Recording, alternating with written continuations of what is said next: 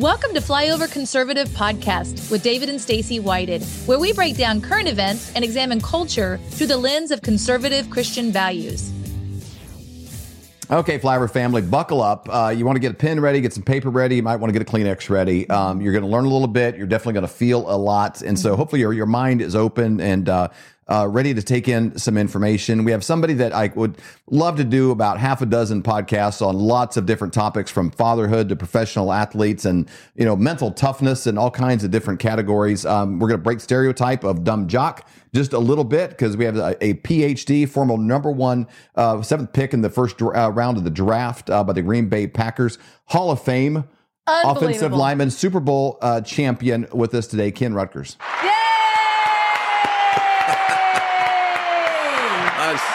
So great to be here with you guys. You guys are so much fun. You make this a blast.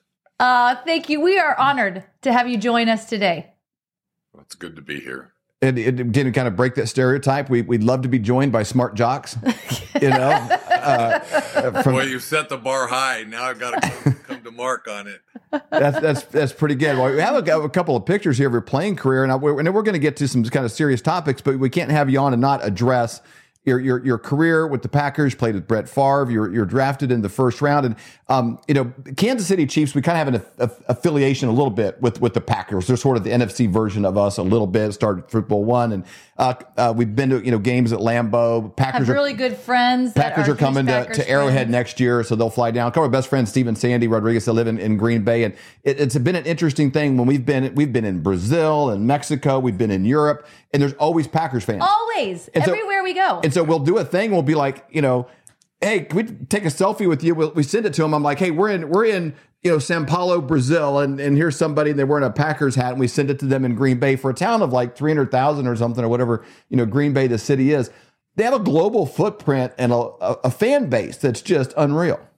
Yeah. Oh, I mean, anywhere I go too, I run into Packer fans, and if they're over 50, they still might recognize me. But that's awesome. They're great. I mean, they're the greatest people in the world, and that's that flyover that you guys are. Yep. That resonates with all of us. But yeah, it was such a great time to play and be part of that. But Andy Reid was in Green Bay. Loved Andy Reid. He's, with Kansas City Chiefs now, but he was in Green Bay. And Barry Rubens, who's the strength coach, has been there at Kansas City for years. He was in Green Bay as an assistant strength coach, and loved that. Just great people, and was really glad to see Andy and the rest of the crew win a Super Bowl. Yeah. But, of course, I have friends on the Eagles too, so that was kind of tough. But sure. Yeah, it's a small family probably. It is. When you're at that point, to go from, a college, like USC, there's probably about as many people went to your school or lived in your neighborhood as were in the town of Green Bay. That had been a huge transition. Yeah, well, I grew up in California in Bakersfield, and then went down to USC, and then got drafted by Green Bay and Wisconsin, and it was a change. Now, it was really interesting, as a sociologist, like in California, Southern California, if somebody says hi, you kind of check your pockets to make sure your wallet's still there, and and then you go to Wisconsin, in the Midwest, and it's just great people. There's not a lot of fences separating people. Yep. People are, get the snow blower out, blow some snow in the winter. And if you could beat your neighbor to the widow's driveway and blow hers too. I mean, that was kind of how we did it. And then you come out to Oregon, and at first I thought, hey man, these people are just as friendly, and they're friendly out here in Oregon. But there's that kind of that Oregon Trail thing where it's like they're friendly up to their property line, and then once you get up to that property line, they're like, state your business. It's I'd regularly talk to people that are like, man, I was in a bar and had a beer with Brett Favre one night, kind of a thing. Like he would just kind of show up. Steve and Sandy got to know a lot of the Packers players. Tons of players. Yeah, they would meet him, and it's a small community. You can't go out to dinner or something. I mean, there's only so many places to go.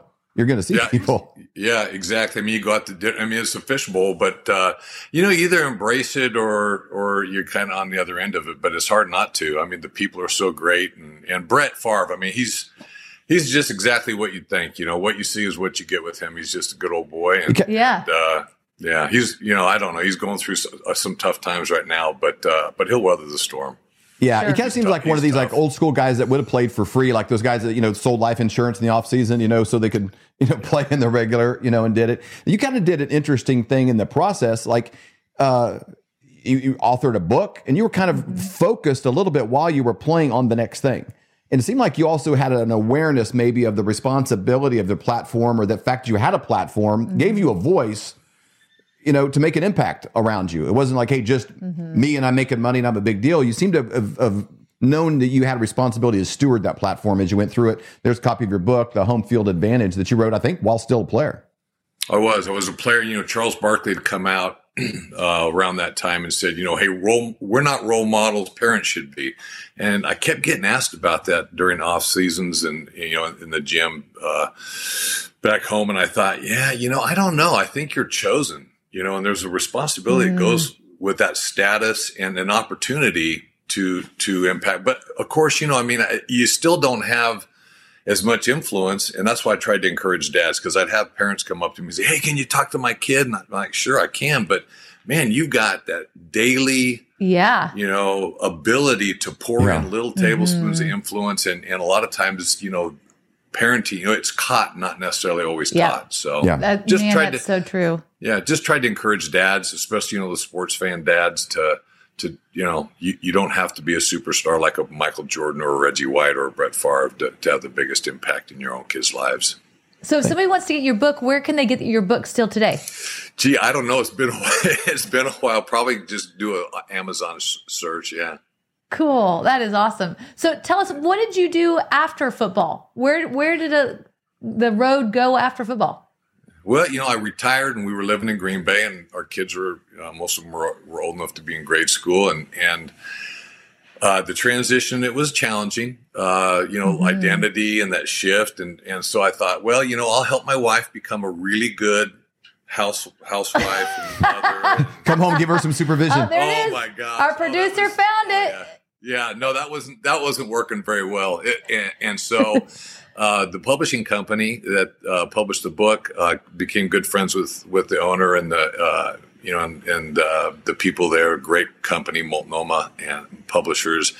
And to save my marriage, I took a job full time, and it was, you know, I was 35, 36 when I took, you know, when I retired and transitioned, took that job, and you know, it was you know, I after about 6 months, I came to my buddy who owned the company. I said, God, I'm exhausted, man. When's the off season? And he just turned and said, no, we don't have off seasons in the real world. Now, you know, I think about this, like, I don't know what it would be like just one time, you know, to walk on the field at USC, you know, the sound and the noise and the celebrity vibe of it and the sticking the sword in the field, all that. Then you spend, you know, more than a decade doing that on the professional level, you know, 16, 17, 18 times a year. And you know, I think it was New Orleans, you won your Super Bowl and like the fireworks. Like, it's kind of hard to have a career where you get that kind of a you know, build up, crescendo, rush, and then a Would down. You wake up in the morning and your wife would be like, yay, kid! Yay! You walk in the door. Here he is, 6'5", 315, walking in from the grocery store, straight from the Hy-Vee, Ken Roedker, you know. Exactly. But, you know, and I did do some coaching those first few years, and so that was fun. You know, kind of awesome. Yeah, so it's fun to coach high school kids, and yeah, it was a lot of fun. But it was good. It was a great learning experience. Learned a lot about myself. I mean, which when we put ourselves out there, you know, that's a great opportunity to learn a little something. And then when did you get your PhD? Did you get it before you started football, or? No, I got my master's in business while I was playing in the off season, and then I took a job, you know, with the publishing company, and then I had a teammate who was in transition, was having a really tough time, and kind of went off the deep end, got into a police standoff, was unarmed and got shot 8 times and died. Oh. And a bunch of offensive linemen, we got on the phone, started talking, and we kind of chalked it up to transition. And so we talked about how hard it was for all of us, and just had, you know, some real honest conversations. And so I started doing some research. And I thought, wow, is anybody doing anything? The NFL had done put together some great programs for guys when they were in the league playing, but nothing for retired guys. And so I went back and got my PhD and did a formal dissertation and study on sport career transition, trying to find that silver bullet or that magic pill you could take. Yeah. But transitions is just tough. It is. It's hard. Yeah. If I were to if I was going to host a banquet or something and invite everyone who was a first round draft pick, Super Bowl champion, PhD, I wonder how big of a ballroom I would need to book to have everyone. That happen. Maybe I think I could probably have it at a Waffle House. Yeah, not too. And maybe a small booth. That is a pretty small club you're in, I think. Yeah. Well, I said, very fortunate. I'm very fortunate. And you taught at the college level, is that right? Yeah, I taught. I live in Bend, Oregon, so a smaller community, although it's growing because it's a nice place to live. And so just I thought I'd try my hand. Because I did do some sport career transition work as a nonprofit for about 8 years, and then just kind of got burnt out, and so transitioned into teaching eventually full time, and just retired full time a year ago. Now I teach part time, but was social science department chair, and so a lot of great challenges. A guy that I had helped with his transition, who was a running back for the New York Giants. He came out, and now he runs the program at the league. And so, and the league started a transition program about 7-8 years ago. And so he said, hey, you want to come, help me get this program going? So I do some of that on the side as well. Now, Ken, for those of us listening, you're talking about transitioning from being a professional athlete to being in the civilian, community out there. Little different context today when you say helping somebody with their transition. That's true. Because of with everything that's going on in the world, with the trans community and so many people transing and transitioning and changing from one thing to another, like that context probably means something different than when you started that in the 80s. It does, and it's interesting. I think about the last 4 or 5 months, it's probably not the right word to use these days. Unfortunately, it's kind of been taken over. It has been. It's been. Been taken over. So that's for sure. But sport career transition. And, when helping guys, have a better, guys that are playing in any sport or any elite sport, whether it's Olympics or football or hockey or basketball, they spend so much time for good reason being the best they can be. And so when they're done playing, our goal is to help them do greater things beyond the game than they ever thought about doing in the game. And that's part of community and their family and giving back if they have that inclination. And probably similar to what veterans experience. Hey, it's like, hey, I spent my whole life learning how to blow things up. And like you spend your whole life learning how to move big people. It's like, well, what do I do next? I'm really good at this thing. And how do I, move that here? That's interesting. Yeah, well, it's very mission oriented. So sports is very mission oriented, especially at the higher levels, kind of win at all costs kind of thing. And so is military, so is police, fire, first responders, entertainment. Yeah, so it resonates with a lot. In fact, I just spoke last night at a leadership conference for a local police department, and can relate to them and have a lot of sympathy for our police officers today. They got a tough go. Yeah, for sure. So in January 2021, your life kind of changed. Can you tell us a little bit about what happened in January of 2021?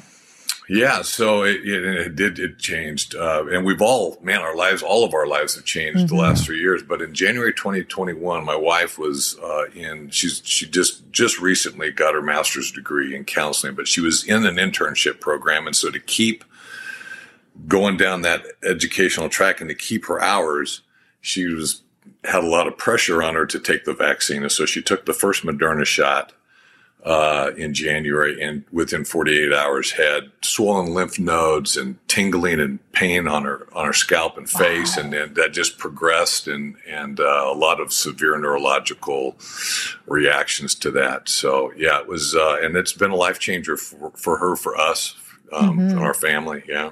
Now that was early on. So how did you start kind of connecting it? Were you like, how did you know it was a vaccine? I mean, how did you guys figure that out? Because you're going through this process. This is early on. Now we kind of maybe know some of these symptoms and triggers, but you were like, is this something you ate? Is this something wrong? Why is she feeling this way? What's going on? And then you talk about that process and discovery. Well, she was so healthy. I mean, she was active. exercising, mountain biking, running, jogging, walking. I mean, she was very healthy. So all of a sudden, the only thing that was different is she took the vaccine. Mm-hmm. And so within 24, 48 hours, and she'd been to the hospital, emergency room, a couple different times over the course of the following 2 weeks. But it was pretty clear to us. And so she'd gone to see a neurologist, or the first neurologist she saw.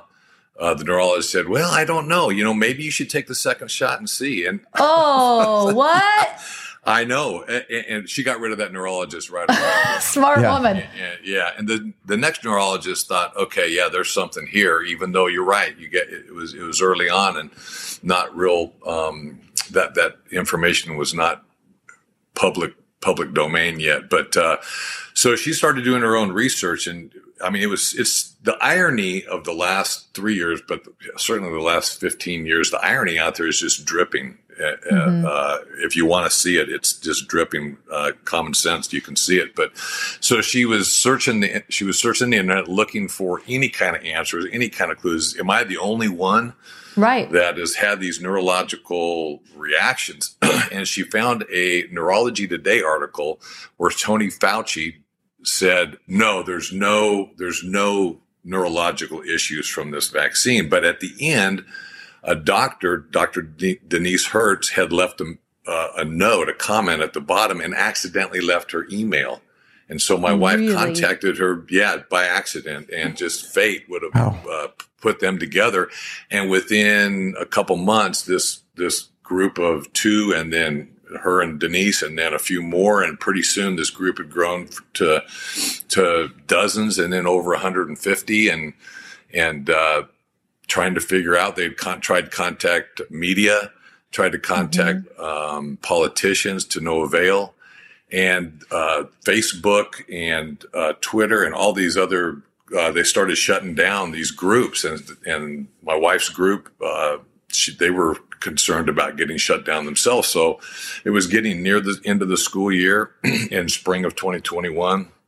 And I said, well, I'll start a website for you, and you guys can share your stories without the fear. And so you at least have a voice. Yeah. And so they within a few weeks, they had over 100 stories of people that had been hurt and injured by the vaccine, and they gave people a chance to be heard. I mean, if you got that going on and nobody believes you, that's a real psychological, that's not good. So we gave people a chance to, without the fear of getting canceled. So they stayed connected. They had a voice, and all they wanted to be was, they wanted to be heard. They wanted to be seen, and they wanted to be believed, and so I started doing some interviews. I interviewed Maddie DeGarry. A lot of people in this space know who that is, and interviewed her and her mom, Stephanie. And I was editing, and I had started to do some interviewing and putting it on the it was C19vaxreactions.com. And so I started putting it up there on that website, which is what I started for them. And I was editing this little 12-year-old girl who was in a wheelchair in a feeding tube, and I got emotional. I was in tears, and I thought, gosh, what a great opportunity for a politician. It just seems like such low-hanging fruit. Yeah. And all of a sudden, Senator Ron Johnson comes to my mind. I'd never met him. I didn't know him. I just remember in my memory thinking, I remember hearing him on some interviews. He seems like a good man, a reasonable guy. So I cold called his office, kind of explained to the receptionist, and one of his assistants called me back and just to verify I was really Ken Rutgers, who used to play with the Packers. I said, and then he called me that night. Yeah, go ahead. I was saying he's from Wisconsin as well, so there's that's pretty cool. He's over 50, so he knew who you were. Kind of right. You hit his wheelhouse. Sweet spot. Yeah, exactly. So he's over 50, he was Wisconsin, and so I threw the Packer, the Packer status thing, and so then that was on a Thursday. On Sunday, he said, let's get onto YouTube. I'm curious. Let me hear from this group. And there were 60 vaccine injured people, mostly women. I mean, and we knew that early in 2021, but now the data is starting to come out, and it's almost twice as many women are affected by this vaccine. With what kind of side effects, Ken, are you finding? A majority of the women, do they range, or what are some of the things that you're finding? Yeah. So there's the cardiovascular issues. Yeah. For women, a lot of neurological issues. So, POTS, or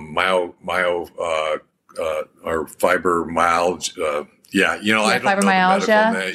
Sure. It's kind of so it's a lot of immune type responses, autoimmune disease type responses, and tingling, some shaking. A lot of them complain about internal electrification, and the best that I can tell you is that they describe it as, if you've ever if you remember as a little kid putting your tongue on those little 9-volt batteries.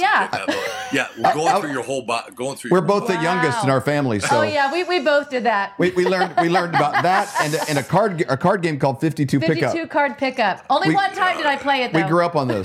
Yeah. So there you go. Well, you were the victim of your older siblings, huh? Yep. It was educational. There you go. Yeah. So it and most of them are doing pretty good. Now, when I say pretty good, they're managing their symptoms. And my wife would say, for her, she would say she's one of the unlucky ones because even though she has some serious neurological symptoms she's still dealing with. I mean, some of the people that are, they're having to use walkers now to just, or they're in wheelchairs, or, they're in pain. Some of it's tinnitus with the ears, a lot of it, some of it's vision, brain fog early on. So those are all the symptoms that are pretty typical. I'm sure I missed a few, but so you jumped on a Zoom with Ron Johnson, and you had some of that community together and sharing stories, and he's just kind of just taking it in and exploratory. Where was he in this journey at that point?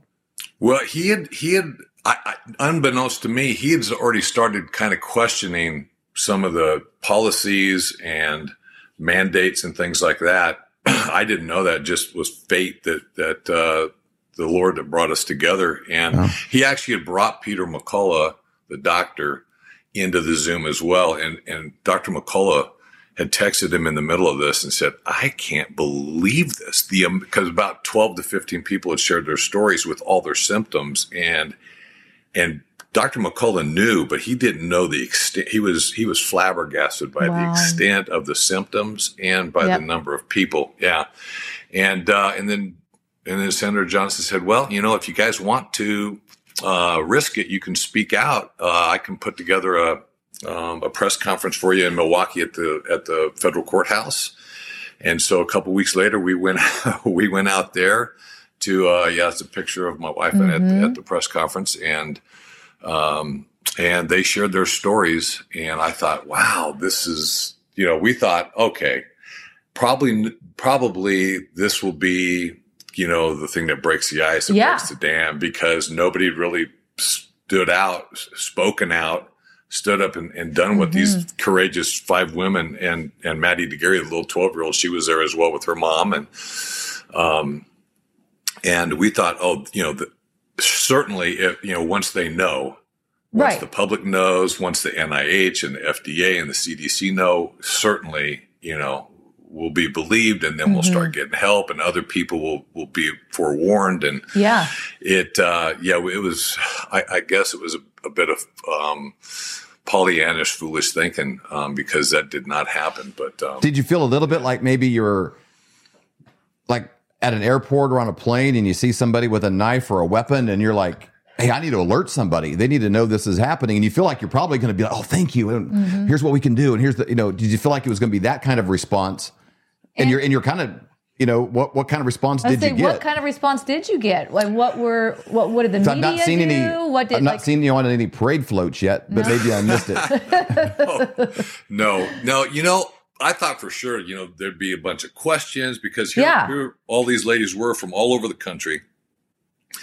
And there were maybe 3 questions asked: who paid for your flights? Are you going to sue anybody? And they had just shared, the ravages of what they've been through and their symptoms. And you had a little 12-year-old girl in a wheelchair. And now there were some teary-eyed eyes, but those were the people that were operating the cameras, but not the reporters. It was, and then they came and they asked me a little bit, Senator Johnson, I mean, he took the arrows on that, and he did say, Ken, you might end up getting some arrows. And I said, it's all right, because I doubt it'll be a tougher question than after a Minnesota Vikings game and giving up a couple sacks in a 2-minute offense and saying, what do you got to say for That's yourself? Some serious stuff there. You lost the game. What the heck? Yeah, I said, that's about as tough as it. So, Senator Johnson, and they were, they had more questions and more demonizing arrows they were throwing at him than, and then of course around that same time, my wife and a few of the other ladies in that press conference, they were being studied by the NIH. And so the NIH had actually started a study on that. And finally, that study came out just a few months ago. So it took about a year and a half. And all of the people in my wife's group that were part of that study, they could actually identify themselves like patient number 1, my wife was patient number 5. And the conclusions of the study were absolutely false and fabricated.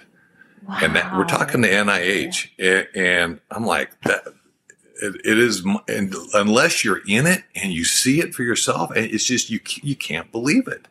Also, this group of ladies got on several Zoom calls starting in the summer of 2021 with the FDA. And they've done probably 5 or 6 with Janet Woodcock and Peter Marks, the people that are really running this vaccine program for COVID. And they were well aware that this vaccine was causing neurological reactions. And the group asked them, well, would you please tell the neurological community, the doctors, that because you've got these women that are going to doctors with these neurological conditions, and these doctors that don't know that there are, there's reaction. Right. It's rare, but it happens. And it's unfortunately is not as rare as you would hope it would be for the typical vaccine, but, and they refuse to do it. And so a lot of these, so a lot of these people, mostly women again, they were getting gaslit and they were getting diagnosed with mental health issues. Oh my gosh. I know, it just is. And again, because of the work, we wouldn't be in this situation for a lot of reasons, but one, we talk of censorship with social media platforms, isolation. So someone feels like, well, if this was happening, it's only me. If this was happening, I probably would have heard more about it. Right. And then the media, mainstream media. And so I don't care what channel you watch, if you watch Fox News, you're Sean Hannity, brought to you by Pfizer. It's like when you're big enough to buy everybody, we saw FTX, the Sam Bankman-Fried, when you can buy every lever of society, you can kind of do what you want. When you're having lunch with the, Fed chair, people that are supposed to be overseeing you, and you're having lunch with them, it's kind of like, well, you kind of can get away with what you want. And people think, well, if this guy was a problem, we probably would have heard something about it. I'll invest in that. Or, you see Tom Brady endorsing it on a Super Bowl ad. It must be legit. And nobody has more money than the pharmaceutical industry. And so this couldn't happen if it wasn't for censorship and media coverage, because if everybody that this was dealing with this in an isolated manner got together, there would be outrage in every city that would look like the parade we had after the Chiefs Super Bowl last week. I mean, every downtown, except it'd probably be more sober, but every downtown would be full of people demanding answers. Yeah, well, and our government paid a lot of money. The NFL alumni took $3.5 million and paid some of the Hall of Famers early on to basically endorse it's safe and effective, that kind of mantra. You had Sesame Street characters coming on. Yeah. It's gosh, I hate to be so cliche, but it's evil. It really is evil. And the censorship, and the fear mongering, the fear porn that was out there. paying people, social media people, entertainers, people with high status, athletes to promote this thing. And I feel kind of bad for the athlete because the athletes are just saying what they've been told. Sure. Right. Sure. And probably feel like they're doing a good thing. It's like, hey, this is good for people, and people are hesitant. And hey, I'll use my platform to help them make a good choice. I mean, they're kind of being played. Has there been a lot of pressure, Ken, on the athletes to take the vaccination? What have you seen there? Because I know that you obviously are a former athlete and you work with athletes a lot. What's going on with that? Yeah, well, John Stockton and I, the NBA great and NBA basketball Hall of Famer, he and I started over a year and a half ago, started a group, Voices for Medical Freedom, and we started getting calls from different athletes. I got sometimes it was parents, so I got calls from moms. I got a call from a mom whose son was a first round draft pick quarterback for an NFL team, and I'm thinking, gee. Oh, wow. And it's like, man, I wish I had a solution. I talked to college. I think sometimes the college athletes had it tougher because at least in the NFL, the NFLPA, the Players Association, they were able to push back against the league itself and carve out at least a niche like Aaron Rodgers, was able to, and a few other players, were able to say, well, I'm not going to take the vaccine. I'm not going to take the shot. So you have to, it's a two-tiered medical apartheid system, even within the NFL locker room. That first, they got rid of, not this last year, but the year before. And, but the colleges, and there are still colleges out there that there are colleges that are still asking, their students to get vaccinated and boosted or leave. You're done. Yeah. I mean, Dartmouth, Yale,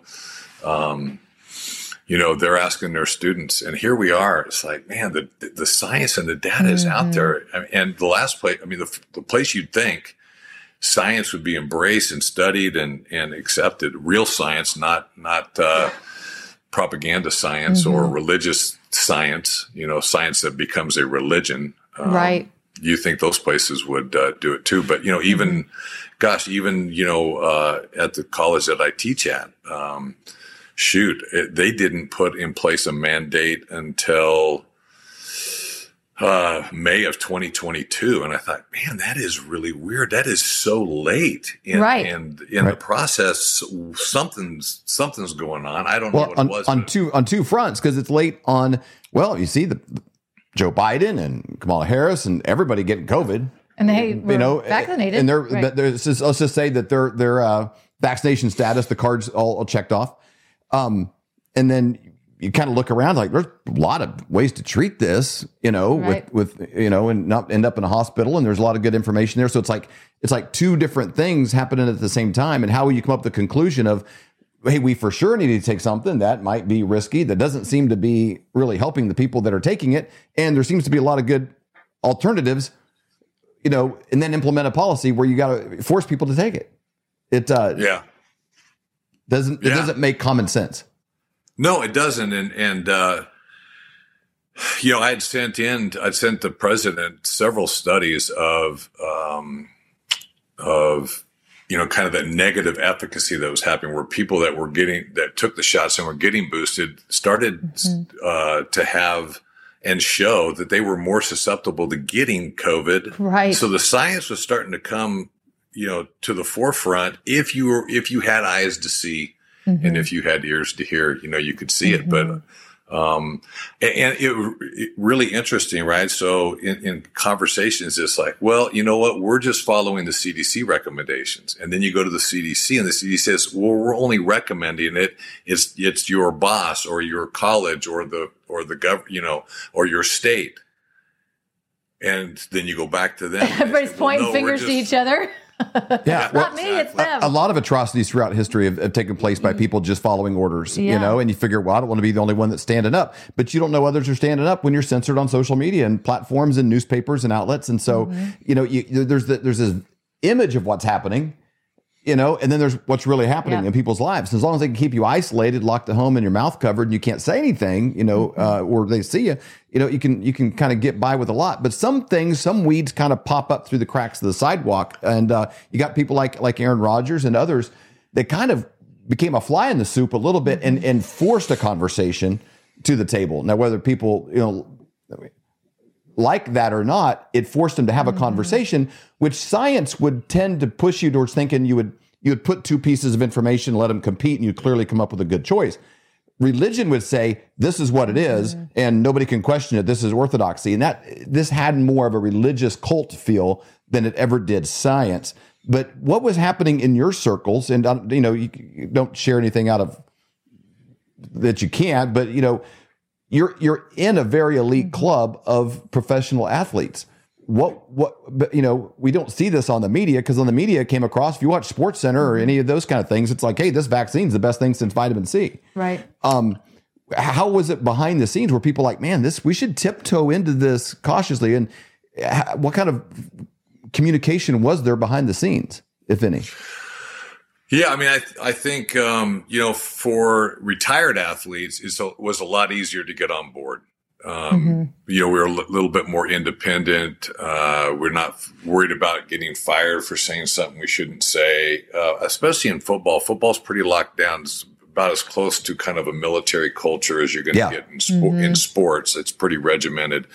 But even guys that are retired, if you're still out there making money on social media, or you're working for a league, or you're working in sports broadcasting, that wasn't a real popular. I mean, man, the people, the powers that be that were putting this whole thing together and making sure the media was towing the line, and the level of propaganda and fear, and the fact that we had this cancel culture going, and that cancel culture was going before COVID hit, but it just went off the charts when COVID hit, and people, and out of fear. I think a lot of it just so fearful, and I think part of that is Desmond Matthias, right, talking about mass formation. When that came out, that podcast came out, he was talking about more of a social psychological aspect of how we all started, not all of us, but a mass formation of belief of people buying into it, and just dividing families and neighbors and friends, and it got pretty ugly. It has. We've had a lot of conversation over these last couple of years with people where families have been divided, where they can't even get together. They can't see their family because they're not vaccinated, or, initially it was, with they weren't wearing a mask, all these different things, like major division within families, especially with your background, your PhD. Is that all, would you kind of, if you were to look at it, would fear be the thing that really is what causes all of this? Fear, I think is a big part of the soup that we've been swimming in and of course the media and people that we trust. I mean, you think back to Milgram's experiment, right, where you have an actor put on a white lab coat, right, and telling the test subject to continue to test and turn up the dial on the electrical voltage, right, to lethal level. Yes, and more than half of the people were willing to do what a guy in a lab coat told them, because they thought, hey, this guy knows, I trust this person because of the status of being a medical professional or what seemed to be. And so I think we trusted our government, we trusted our medical institutions, and it was really weird to see people that tended to lean on the liberal side of things, that had been pretty skeptical of drug companies, all of a sudden start trusting in Pfizer and Moderna. And that was kind of and it was, from a sociological perspective, it's been fascinating to be living in this last 3 years. And sad as well. But what a moment to, whether you're social psychology or sociology, to observe what we've been through. Because I felt it kind of interesting myself. I have a Doberman that I have an unhealthy relationship with. I probably love him more than you should. Of course, our kids are grown, so I kind of pour that into there. He spoils If I took him to the vet, there's always vaccinations, things that they're coming up with. I always kind of tap the brakes on him a little bit. Does he need that? And what's going on? And, this kind of stuff. But if they had a brand new one, they said, hey, there's something running through the dog community. It's less than I don't know what the survivability rates are, 0.0009% chance a Doberman might die from this, but we got an untested experimental medication we'd love to give him. I'd be like, no, you're not going to give my dog an untested emergency use authorization medication. I love my dog. Are you crazy? You know, I mean, in a normal situation with no outside pressure, there's no way. You know, now if I had to walk through a line of people like taunting me or shaming me going in and you need to do this, you need to do this. And if you're or showing you their dead dog on the way in, hey, this my dog died. You know, my I'd be like, and I get in there and they present it. I'm like, I don't know. It seemed like a very good idea, but you know, and they got pictures up everywhere. You know, everywhere in the vet's office, they had, you know, if you like your dog, you'll get this shot. And, you know, I mean, I might do something I wouldn't have normally done just using my brain based on the facts. Right. Well, yeah. What comes to mind is, along with Milgram's study, you have Ash's group conformity study, right? Which 2/3 of the people, if there were enough people down the line saying, yeah, this is what I'm seeing. And half of that 2/3 knows they're not accurate, but they'll go along with the group anyway, just to avoid being sanctioned or, but half of that 2/3 will also say, I must be wrong. They must be right because that's what they're saying. And then they doubt what their own eyes are seeing. So yeah, that group conformity and peer pressure is powerful. Yeah. And we just have never had a place. I don't know. We're conditioned as a species for this because in the past, you know, maybe I'd get an opinion from my uncle. I have a neighbor across the street. We would talk about something, but there'd be limited input points, you know, where, man, now, you know, social media, looks at this, you got the radio while you're driving, there's news. It's such a noisy world. We were looking at clips of you preparing for the show today of the Super Bowl, and it really jumped out at my son. He goes, wow, the screen's pretty clear. Because now, because it used to be the game and the score. Well, now it's the game, the score, the fantasy numbers or stuff across. It's like stressful just looking at a football game today because there's just so much data. You know, we're watching the Super Bowl you're playing, you know, against the Patriots, and it's like it's the game and John Madden and the score. You know, it's just everything is so much data coming at you. We're not even programmed to how to defend ourselves against this. So it's like walking around in the winter with no coat a little bit mentally. Yeah, and then you've got different point of views, but you know most people are sitting in their silos, and I think on both sides of the aisle we tend to do that. Although studies indicate, you know, that typically conservatives tend to be a little bit more broadly informed or well informed, especially about government. But yeah, you got to get out of your silos. You got to kind of see what's out there. And I think, you know, if you stay in it long enough, you start to be able to read between the lines. You start to pick up certain cliches and keywords that you're like, I know what that means. You know, I can read between the lines, but it takes a while. And again, I go back to just fear and the message that just kept getting promoted, which, you know, that's social psychology and propaganda. And we got to a point where, you know, you're going to die. You better lock down. You better wear a mask, or and then it became, you better take the shot, or you're going to die. But the data was contradictory to that, to what the public narrative was being put out by the experts. Right. When people go to voiceformedicalfreedom.com, what do they look for when they go there? Why did you create Voices for Medical Freedom? Originally, John and I got together and we said, let's get some voices that have some status and you know, some social capital. And let's see if we can't get, mostly athletes, but also entertainers, doctors, and see if we can't get a group and really to help inform that group and help educate, and then encourage them, give them opportunities like you guys are giving me to stand up and have a voice and a voice that says, you know, hey, I believe you. I hear you, whether you're injured or whether you're standing up and feel like you're alone in your views. And there's still a lot of people, you know, that in their families, you know, it's like, yeah, you know what? You're right. We've done the research. We're looking at the research. A lot of people, I think, are suffering from what we call cognitive dissonance, where they're so entrenched in their belief that no amount of data and science is going to, and of course, then if you have a guy like Dr. Anthony Fauci actually proclaiming he is science, right, which is like, whoa, that's like religious. Yes, exactly. Well, some thoughts you have, you just don't say out loud. even if you think it. Right. Yeah, Sometimes what was the comedian say? Sometimes your inside voice flips out and becomes your outside voice. Yeah. That's an inside voice thing. It's like I don't think his filter works a little bit. Well said. Now you jumped on our radar because I subscribe and I have the Epic Times app on my phone, and I still get their tangible paper. I subscribe to the Epic Times. I get every weekend. They have like a paper. I don't know. It's old school. Physical copy. My kids give me a hard time. They're like, hey, you kind of look like a grandpa with that. Well, I am a grandpa. But I like the physical paper. I get it to flip through it, and you have sections. You got the A section, the B section. I have to show them how paper works. But they got the sports page, you got the funnies. Yep. Used to be like you look forward to. Like, we had such a simple life growing up. I looked forward to the funny section. And if you don't even know if you don't know what a funny section is, then you're too young and you missed out on a golden era. But you need your grandpa to tell you about it. Yeah, funny sections is something to look forward to. The peanuts and whatnot. But anyway. They did a feature. It was kind of a follow-up on vaccine side effects. I think it was spawned by the Damar Hamlin situation and kind of ongoing.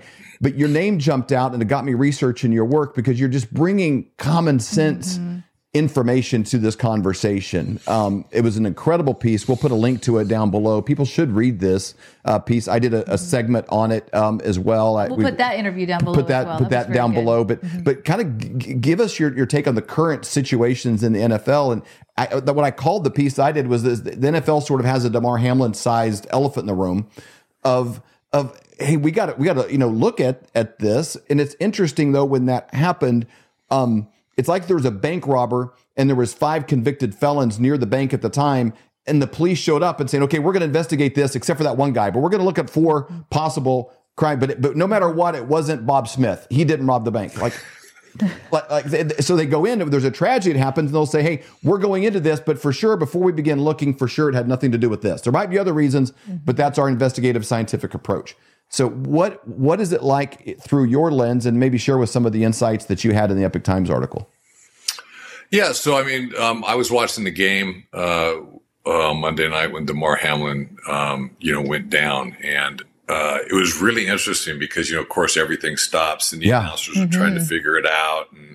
And my wife, I mean, they still stay in really close touch through text messaging. And a lot of the people that were in the group early on, and they have this group they call Q8, kind of the 8 original, at least half of them are doctors. And so she immediately got a text message from one of the doctors in her group, her vaccine injured group. And the text said, you watch, this is a doctor texting this, they're going to call this Commotio cordis, but it's not. Wow. And about 2 minutes later, the announcers come on, and that's the narrative that's been put in place by the media, who we give a lot of status to.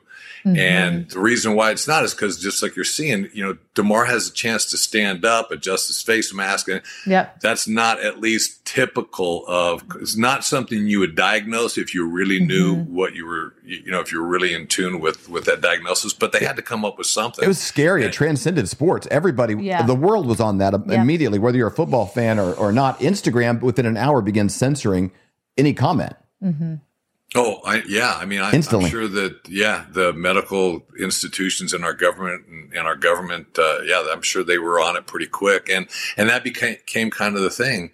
Of course, Dr. McCullough came out and told us, this is probably very unlikely because that's not how it presents itself. So something else is going on. And so I talked to Senator Johnson within a couple of days, and he said, maybe offer. He goes, I can connect your NFL Players Association. I can connect them with doctors. And so I said, gosh, I don't know why I didn't think of that. Good, you're so not a politician, Senator Johnson. You're too full of common sense and critical thinking. Yep, you're exactly right. That's exactly right.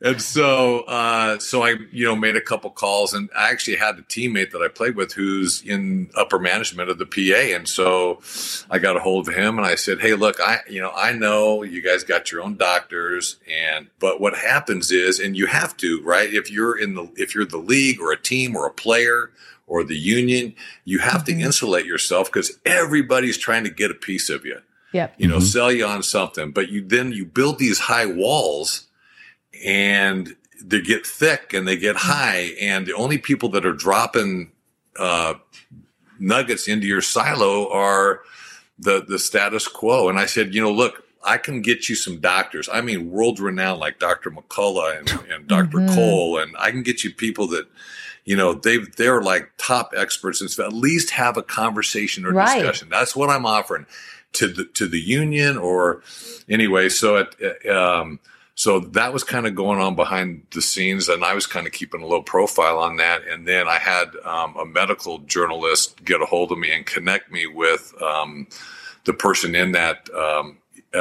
Epoch Times article, which and I subscribed to it too. What a great publication! Yeah, it is. They really seem to call balls and strikes well. Yeah. They do a good job. Reliable. Yeah, source. I mean, history has proven them to be really buttoned down and accurate. And so then got a hold of Leslie Manookian, got connected with her and Freedom Health Defense Fund, and she had, unbeknownst to me and me unbeknownst to her, she had written a letter to the president of the Players Association. There's a letter right there, written an incredible letter with the scientific, links and evidence and data. And so so we had a great conversation with her, John and I did, and we're trying to work on, some kind of next step on that. So we're hoping to, and not only the NFL, but all sports organizations, including the NCAA. I mean, at least to some degree, I've talked to a couple players, talked to a couple retired players. They're worried about their heart, after the of course. They're saying, they're calling me. I'm like, I'm not a doctor, but we've talked to some doctors about it, and they're like, yeah, you can get a screening, an MRI. And if you think, if you felt something when you got the shot and you felt a little something, or you feel a little uneasy, and because that spike protein or the capsules that are in, or, you had some kind of you felt even a minor reaction, if you're concerned and it's been less than, 6 months and you took a booster or a shot or something, maybe, you want to, and all that we're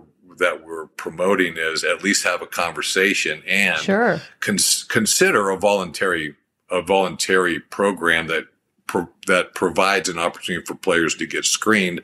That's a tough one because I liken it to fighter pilots. Think I was born to be a fighter pilot. This what I love. It's my passion, and I don't want to. If something's wrong with me, I don't want to know because you're going to ground me. Yeah, and I just love it too much. Yeah, you referenced that in the article. It's really a perfect example. There, what do you see happening as this goes on? Because we got another off season, and kind of like the first wave you saw was more women. With the more neurological issues with the clotting. You brought up some significant numbers about the direct impact on young athletic men. Yeah, well, you can see in that scroll, you can see this increased incidence of collapsing and death by athletes. And so, hey, Colton, if we go back to the graph at the top of this, these are all specific cases. 1,700, right? It's a little over 1,700 here.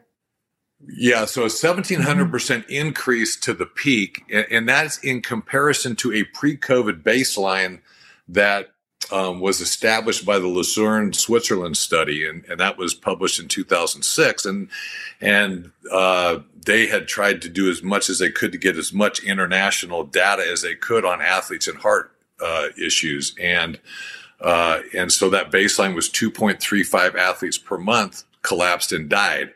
So what I did was I took the Good Sciencing data and I went through, and they had collected, because of our internet and social media world, they scoured and received, and you can get onto Good Sciencing, then that's the images we're seeing right there.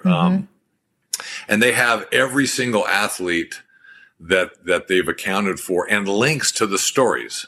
Wow. And obviously there's you don't know for sure if they, in some cases you don't know for sure if they took the vaccine jab or not, the shot. In some cases you do, but that's medical information, so you're not going to get all of it, but they're doing the best they can to collect it, right? So what I did was I took all that, and because the Lucerne study was 35 and under, so with the Good Sciencing data that they collected over the last couple years, I limited it to 35 and under. And so there was a 1,700% increase, to the spike in 2021.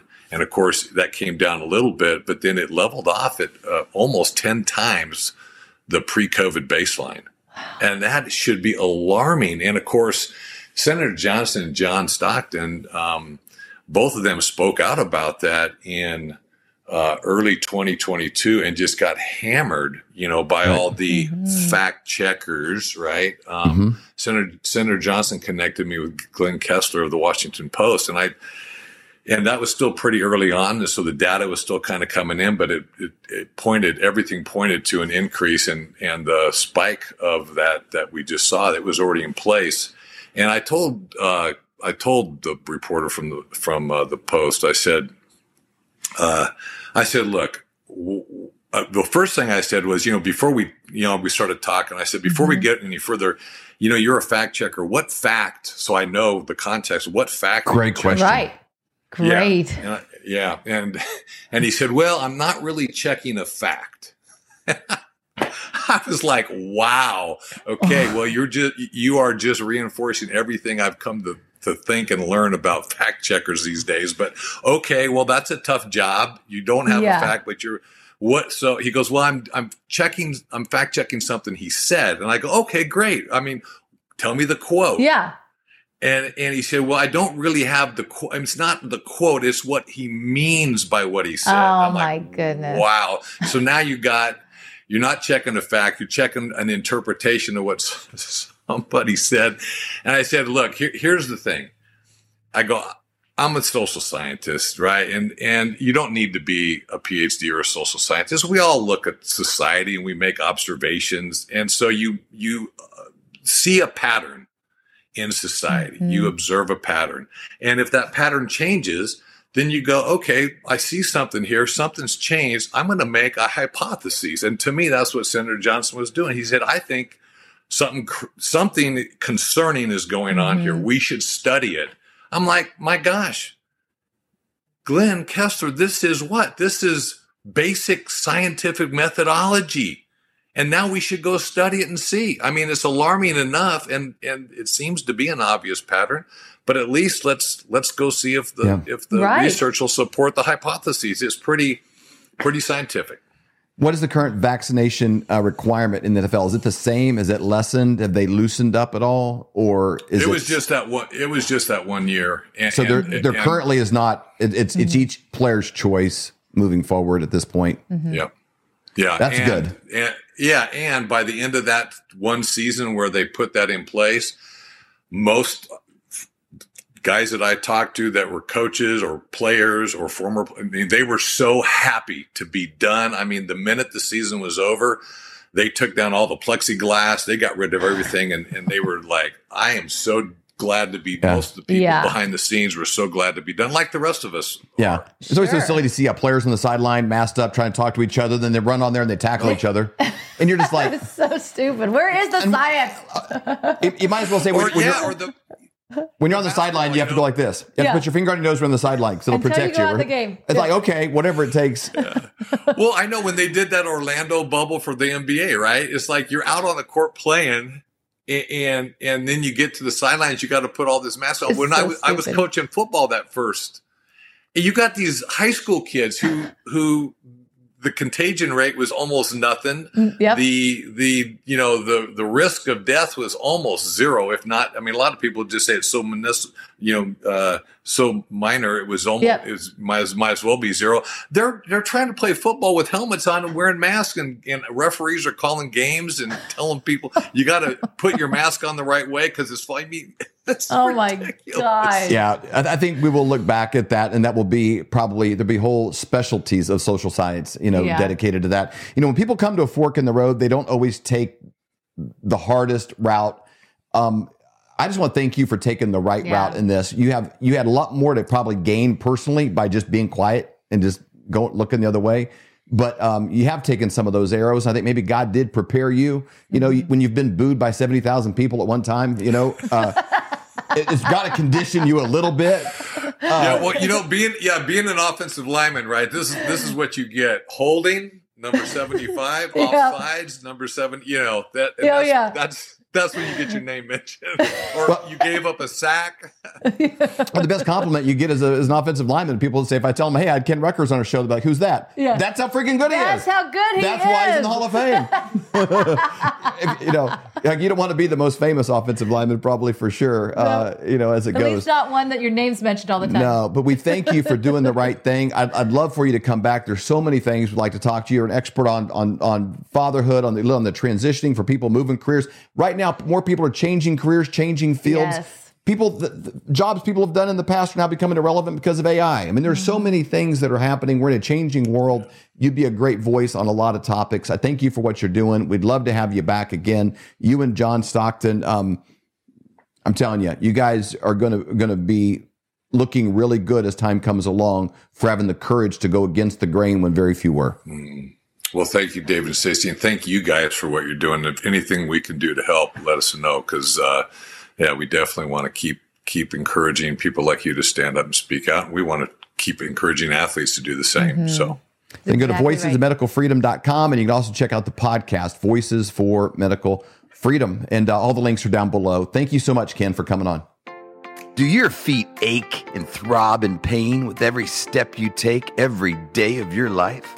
Well, kiss those days goodbye with slippers from MyPillow.com.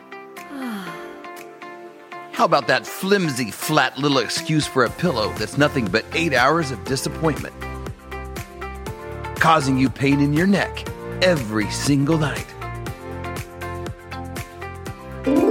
You can wake up with nothing but butterflies and rainbows around your head with a MyPillow pillow. Those hardwood floors hurting your old bones? No more with a MyPillow dog bed. Are your towels worn thin, flimsy, more patchy than Joe Biden's memory? There's nothing better than absorbent towels from MyPillow.com. For all of these products and more, go to MyPillow.com and use promo code FLYOVER for up to 66% off.